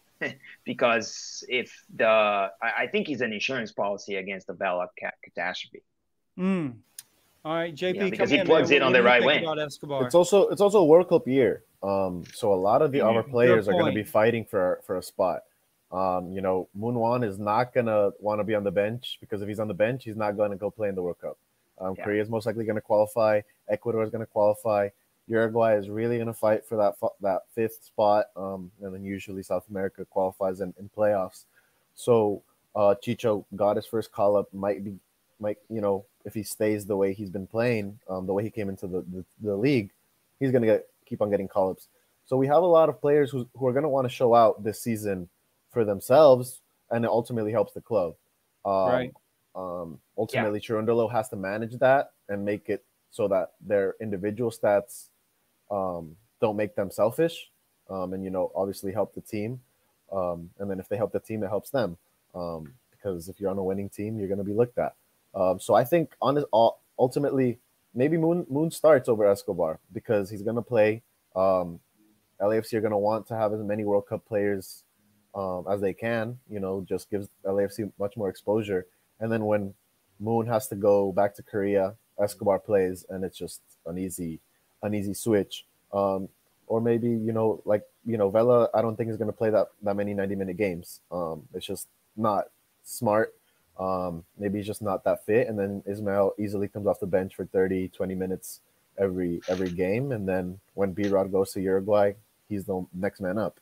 So yeah. Or away, right? Because I was gonna say, what if B-Rod leaves for good? And that's the other piece that I've been pondering now. That's another problem. But then it's just not smart, because then that adds another problem for Cherundolo, which he just doesn't need. I think B-Rod would be an amazing actor for him to just switch up and try to leave this season. The way he came back, it's too much on the line, because you're already in your roster. You're making the roster to the World Cup, right? So why would you get away from that? But LAFC. He just came back so in love with the club, and he wanted to give everything for this club, for then to go back to Uruguay for these off season and then come back and not want to come back. It's just very dramatic, very very crazy. Yeah, I hope we get the same one. I hope we get the same Rodriguez back. Go ahead, Eric. My bad, man. Yeah, no, the same thing. It seems like for 2 years we've been waiting for the Rodriguez that played the second half of last season. That's right. And so for me to see the club move him on right now, to me seems crazy, because I feel like if he builds on what he did last year, he's going to have the first real year of being, a top player in the league, which he has the physical gifts to be one of the best players in the league. We've all seen it. It's his head. His head looks like it's on straight. If he has one good year, boom, he gets everything he wants. The club gets everything they want out of him. And, we move on with, he goes to Europe and we look to open up that DP slot. Yeah, and I think that's the other question. Is there a bigger move behind the scenes for the next 3 to 6 months, which is already being orchestrated with him leaving in mind, right? Because it's kind of the writing is on the wall. It's just a matter of time, and I believe that him and Ezequiel Barco are very similar players in that regard. They're going to come in. It cost a lot of money. They had some contribution. They weren't great contributions. We're probably going to take a little bit of a loss on them, and we will treat them as a lease, like a nice car lease that you had it, you drove around. It was probably overpaid on it, but you wanted to just take it off my hands right now, because I've done enough with this. I don't see us making money off that player. So if there's an offer on the table that will at least make a safe face, and we got 2 seasons out of him, they got 3 or 4 out of Barco, right? So they got a little bit more out of it, but I believe it's actually something we should consider it. I think he poses more problems for us as a roster than he helps, but the fact that he gets called up all the time, the fact that he's always in Uruguay during the offseason, doesn't feel to me like he actually likes the culture of Los Angeles in order to be part of this team. So I don't know. There's an offer, it should go. What do you guys think? I hope not. I want him to be the same one that we seen at the end of the year. That's just me. It was good to see. He, as JP said, he looked like he was ready to be there, or as Eric said. And, look, I want him to put the ball in the back of the net more, but I also appreciate the assist that we get from him, and the hustle that we were getting at the last of the year is something that I want to see from our DPs, right? So if he can continue that to this year and add some more, actually hit the back of the net, then money well spent for this year. But look, that's still to come to see, and if we get that Rodriguez back, go ahead, Justin. Yeah, I just think on the point of going back to the physicality of this league, and Brian, I think you can see he's been in the gym all this offseason. Maybe he's been in Uruguay, but he's been in the gym, and you can see the difference in just in his physical form. You can see he's put on some muscle, which will certainly help him in this league and just to become that top player that Eric was alluding to, because he showed that at the end of last season, but he does get pushed off the ball occasionally because these defenders in MLS aren't scared to, crack him. He's a very stylish player, right? He's that guy that will showboat a little bit, and players don't like that, so they'll put in a tackle, but he's got to be strong enough to deal with that. Well, if anything, he doesn't get cracked enough for the amount of dribbling he does. Nobody actually comes in and splits him up. I saw the one game we saw, it was with you and I, Eric, we were actually sitting together, and he got up pissed off, and I was like, there you go. Now we're going to have something. It was against Seattle. And then Chicha was on everybody's face. And then suddenly we had a feist team in our hands. So you're right. I mean, if we bring in some midfielders that can push these offensive players and put them in their right state of mind, maybe we'll have a chance, right, when he comes in and it's RSL playoff and we're at home because this is the only playoff game we're gonna have at home, and maybe we'll win that one, right? And I honestly believe that's where our season's gonna end up. We're gonna have one playoff game at home against a really good team, and we're gonna win it with this roster because there's a lot of winners in it. So, you know, I was excited. I was very excited about him when he was signed, and I want to see that player that I was excited to see because I really never saw the player that I was really excited for us to get. And you know, at the time we played, it was $11.5 million transfer fee for him. Right now, like the rumors about him going, we saw some rumors about him going to Brazil, and that was for $8 million. So I have a feeling that just in this season, his value can go dramatically up from $8 million. And to me, that seems like the smartest way for the club to play it. And, you know, we're also sitting here still with one open DP slot, which we haven't really talked about. You know, with everything starting tomorrow, it seems like a reach that that's going to be filled now. I'm starting to get a feeling it's more likely as a summer transfer window. I could be wrong. It could be coming. Yeah. But it would be interesting to see if, for example, Brian Rodriguez does get moved in the summer one way or another, and then all of a sudden we have another open DP slot, although I think he might be now occupying a U22, which when we see the roster rules get released from the Player Association, we'll know for sure more on that. But which is so again, it might be a Chicho is a DP conversation at that point too, right? So I'm excited for the next chapter.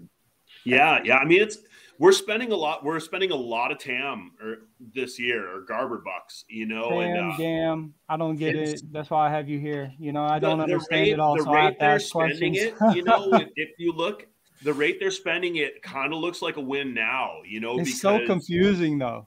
You know, it's like you have so much, but yet it's not coming out of your pocket. It's coming out of this, and it's just so confusing. It's ridiculous. But we have a question real quick. We have a question real quick that it says, what role do you guys want the third DP to take? Oh, man. That's what I was just about to bring up because... Go ahead, Justin. Well, I just think it's interesting because I think a lot of people prior to these recent signings would have said absolutely a DP midfielder, right? To replace Atuesta or you know, because there was a big hole in our midfield. But now that we've brought in Elie Sanchez, we've brought in Acosta, we have 4 starting level midfielders and so is that really where we need the DP now? Yeah. I do. I think JP, so. You say yeah? So. Go ahead, elaborate. Because we only have 5 midfielders. We have Blessing, we have Guinella, Sifu, Ilya, and Acosta. Acosta's going to get called up. Sifu's going to fight to get called up. And if one of those gets injured, we're left with 3 or 2, you know? So we need a veteran DP, or maybe not even a veteran DP, or just, you know, a DP, a good strong presence to really cement our midfield as one of the best in the league. On paper and on the payroll, it's the biggest and the best, but they haven't played together. But with a DP, it should really, you know, be a no-brainer that this midfield becomes one of the best. Because the top 3 are fine, at least for the first 6 months. Vela, Chicho, Birar, Ismael, Opoku, Moose, that's fine. Don't need to touch it. Don't need to, you know, give Cherundolo headaches of who do I start, who do I sit. Because if Birar is the one that's sacrificed because, you know, Vela's payroll makes him play, then Birar might have an attitude again, and I don't want that saga to repeat itself. So if you put him in the midfield, it's easier to sit Sifu because he might learn from the DP, or, you know, Acosta gets called and you know, he fills in there. It's just less problems in the midfield because you want 6 midfielders at least, because of how this league is, how quick these games are. Hamstrings are about to get pulled. I think you need that in the midfield, and then it just helps. I think benching Sifu is a headache to me. It's easier to bench Sifu than it is B-Rod or Vela. We're waiting for Sifu to take the next step. It's his turn. It's his turn. Sifu's kind of the guy that's the hardest to figure out what to do if he's gone. You know, like who do you put behind him? With the rest of the midfielders, like they're not really that full attacking role that we don't ask them for that like creativity around the box that we ask Sifu for, which, you know, sometimes I have mixed feelings whether he's the best guy we can have though or not. You know, there's a couple times last year where that final ball wasn't quite there, and some times where that final ball wasn't finished by the forward either. So I definitely think that probably Sifu is the guy we're thinnest behind. If we lose him, like who comes up next to it, who doesn't play for the Vegas Lights, you know? There's another part of me that would love to see it on the back line, like let's say like a Thiago Silva or something like that. But then the other side with fall developing, and you know, we have some other good center back talents that are behind at the Lights, and maybe that's where we can develop guys, you know. So and then you look, where else are we thin? Like we're kind of thin. We have Arango up front. If we lose Arango, we have Musovski and Jennings. You know, how does that work out? Are they ready to take another step up? Maybe another number 9 is a way to go as well. But I think ultimately it's behind Sifu. But I could have lukewarm arguments for a 9 or a center back. Celso? I think two things about DPs. One is that there's not every position is worth the DP money, regardless of how good they are, right? And let's be honest, we're never going to get Thiago Silva to come here unless he's already lost a step, which tells me he probably shouldn't be a DP. So it's a cycle. In my opinion, it has to be someone that either scores a lot of goals or does, you know, or creates a lot of assists. So that tells me it has to be someone on the offensive side of the ball, just so you can get the best bang for your buck, right?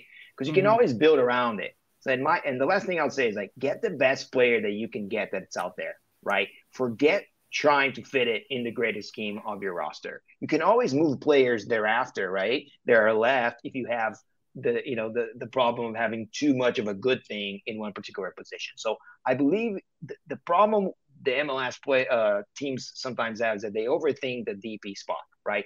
This is an economic advantage to your team. Use it to your advantage. Minimize the amount of money that is going to bring a top talent. That's why you spend it on Carlos Vela, because bringing a guy of that caliber, of that name, of that size, that's going to generate that many chances and that many goals for you, right, is going to pay off. So I'm all for bringing someone that's going to be a top scorer or is going to have a deep impact. Look at João Paulo for Seattle. Was signed once again for a ton of money. They won't give him a DP contract. You know what I mean? We could have done that with Atuesta. We wouldn't do it, right? So it has to be someone that's going to be impactful in the stat sheet. Otherwise, it's just not going to happen. So for me, it's a center forward, or it's a flashy winger, but one that scores, you know, ones that actually will do stuff. And by the way, B-Rod's an excellent assist guy. He's a very good assist guy. But Justin, we appreciate that question, and we hope that we answered where we want the DP at. Well, what about you, Hawaii? Don't forget you. Oh, B. Yeah, wow, man. My opinion don't matter. I'm just here. Look, honestly, depends. Like if let's say if Vela left it in the summer and our front office really does know, I would prefer it to be someone up top, you know. Let's just say JT already knows that Vela is going to exit. Then yeah, that's what I want. If not, I'm okay with it being in the midfield, and I also see the point of it being on the back line. I mean, having a DP back there on the back line gives you that for sure leadership that everybody will have to turn and look at and say, hey, look, we listened to him. And I think that's what you get from that. But Toronto's doing it now. Yeah. Toronto is doing it. So it's a new wave maybe that the MLS is turning into. Great point, one JP. in the back line. That's a really great point. But the other thing is, do we get it now, or do we wait until the summer and possibly Vela leaves and you have two? You have to wait for the foul. Have to wait for. Look at us disagreeing. This is no, good. I would, and I'm gonna tell you why. I'm gonna tell you why, because y'all know I'm big on this. I feel like we need 3 DPs for a whole season. Like we just haven't had it. And I understand that people are like, yo, we wait till the summer and we can get better. But that's fine. But LAFC, this is their 5th year, and we've yet seen 3 DPs on the pitch for a full year. Like, that's crazy to me, you know, and I get it. Like, last year we barely played with any DPs, and we almost worked our way out of it. But just imagine if we had all 3. Like I just want to see it. It's year 5. That's for me. But I can completely understand why people say wait till the summer. It's just a selfish thing for me to want it from the beginning. The question is it going to be a lot of activity right before a World Cup? It's a weird year because we never had World Cup in winter, right? But now it's going to be in December, which means summer's it's fair game. Is anybody going to want to play teams, right? Top caliber players, they're going to be with aspiration World Cup. Anyone going to want to move teams and risk themselves at that point? I don't know, which limits the market. So not everybody's available. Do you wait for the World Cup to happen? I believe it's the best shot. But we'll see. I just don't want to see a reach for it. I don't want we just have to finish the slot so they grab somebody that they wouldn't necessarily like. I mean, it's the DP Cabecita was a reach, wasn't it? I mean, let's be honest. What was that going to do for us? Cabecita, the Rodriguez, Jonathan Rodriguez that we lost, right? So was that a reach? Was that I fully felt that was a little bit of a reach, but he, at the same point, he also seemed like a player that really filled kind of a position of need for us, allowed some flexibility. Of course, he was a little bit of a reach, but he, it wasn't too much of one. The other podcast was selling him as a center forward, and I'm like, well, he's not really a center forward. He plays a lot of midfield, and he can do it very well in the mid-left. That's the other point about if I agree that I'd love a center back. I just think it's unlikely we sign a DP center back because it doesn't seem like it's happening very much. But if we were to get a number 9, right, I think that because everyone wants a flashy, signing that gets on the stat sheets, as you said, Celso. But I think that what goes under the radar is that still solves the problem that JP was saying about the midfield and having Sifu, because people forget that Chicho can easily play the 10. He played that in Millonarios, and he can do that as well as the 9. So if you sign a 9, you put him there, you just drop Chicho back, and if Sifu's on international duty or whatever, then problem solved in both ways. Right. The solution may be Sifu becoming a defensive player, right? Because he played that role against Austin. He was end-to-end midfielder, played essentially a Twistos role and played it well, right? So he could be an 8, right? Maybe the answer is making Sifu the 8. Right. I think Sifu should step up into a Twistos role and be the guy in the midfield. I think this should be his year where he breaks out because isn't that where Acosta's going to play? See, but that's Sifu he has so much physical strength that I see him up there pushing center backs around at the same time.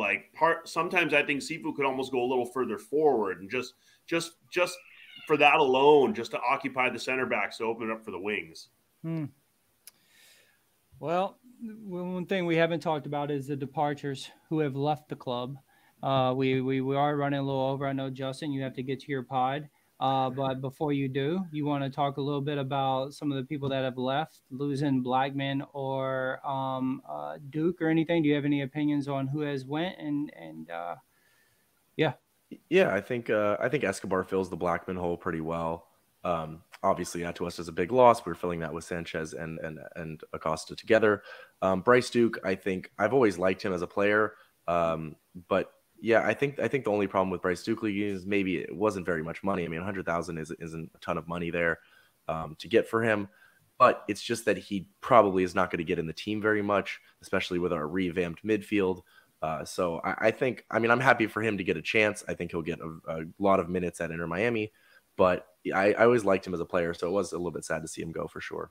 No, I agree. When I first heard the news about both of them, I was not happy about it. I wanted them on the bench to have that depth, but with what has came in, I'm not as upset about it anymore. I was definitely not happy about it in the chat. I definitely said it. But you see who JT has brought in, and you're like, okay, well, we can deal with losing that and bringing this in. Celso, what do you think about all that?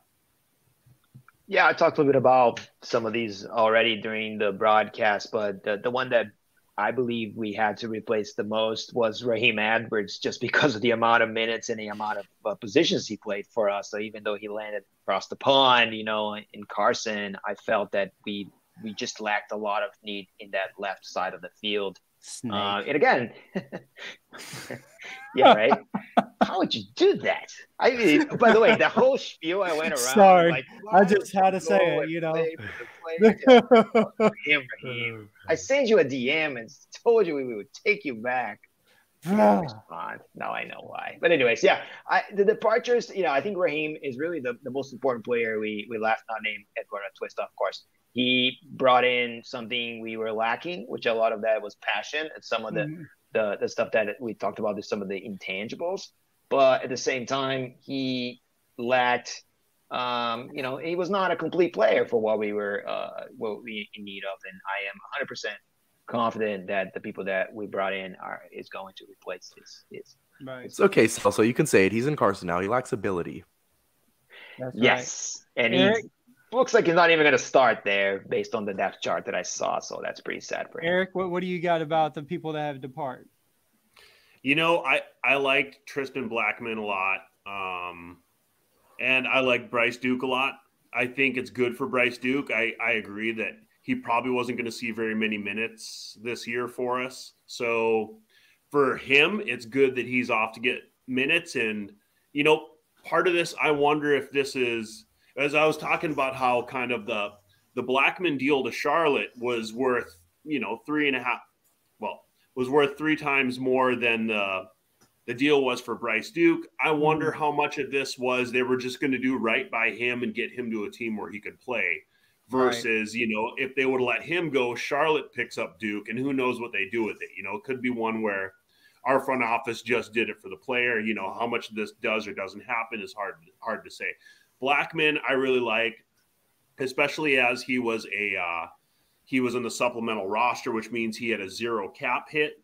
He's 25 years old now, which I think at a certain age you stop having the 0 cap hit. So that makes me a little less disappointed with him moving to Vancouver. If he counted against the cap hit, he gets really tough. As long as there's 0, I'm all for keeping 0 cap hit players all day long because, they don't hurt the bottom line. All right, JP, finish this up, buddy. What do you think? I think we didn't lose a center back. I think we didn't, sell a center back, which is important because Murillo, Fall, and Idiaga really, they weren't the best, but they ended off the season, I guess, on a higher note, more solidity in the back. And then now Segura comes back and it just further reinforces it. Ilya can also play in there.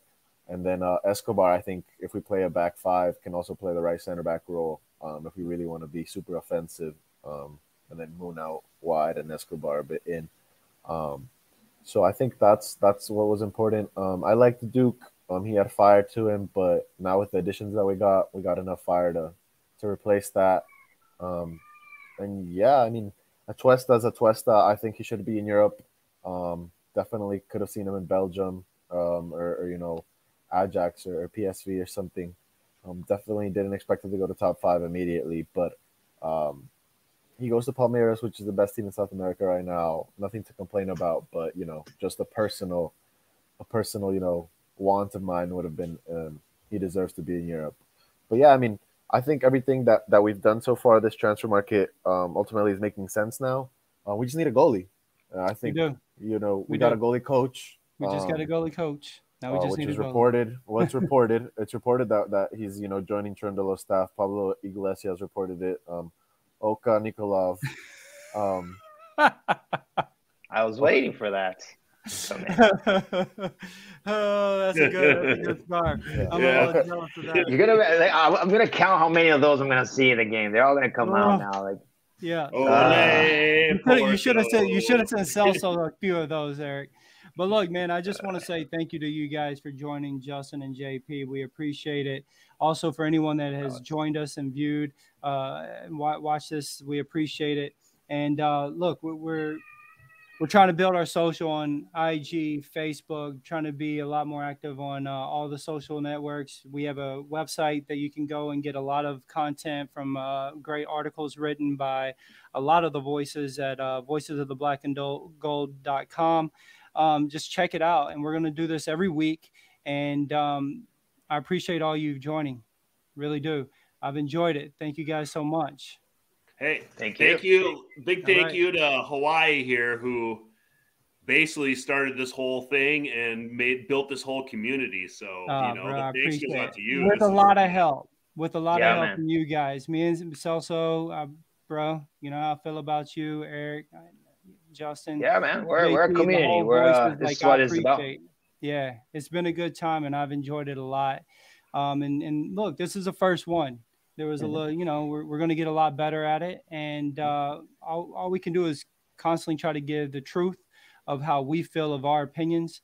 And as I say, this is an open platform for anyone that wants to come and agree or disagree with us. You're always more than welcome to come and join us, and we'll just talk about it, because that's what this is about. The love for this game, but the love for this badge that we support and that we love so much. And yeah, man. So I appreciate you guys so much. Justin, enjoy your see, look. Yeah, looky there.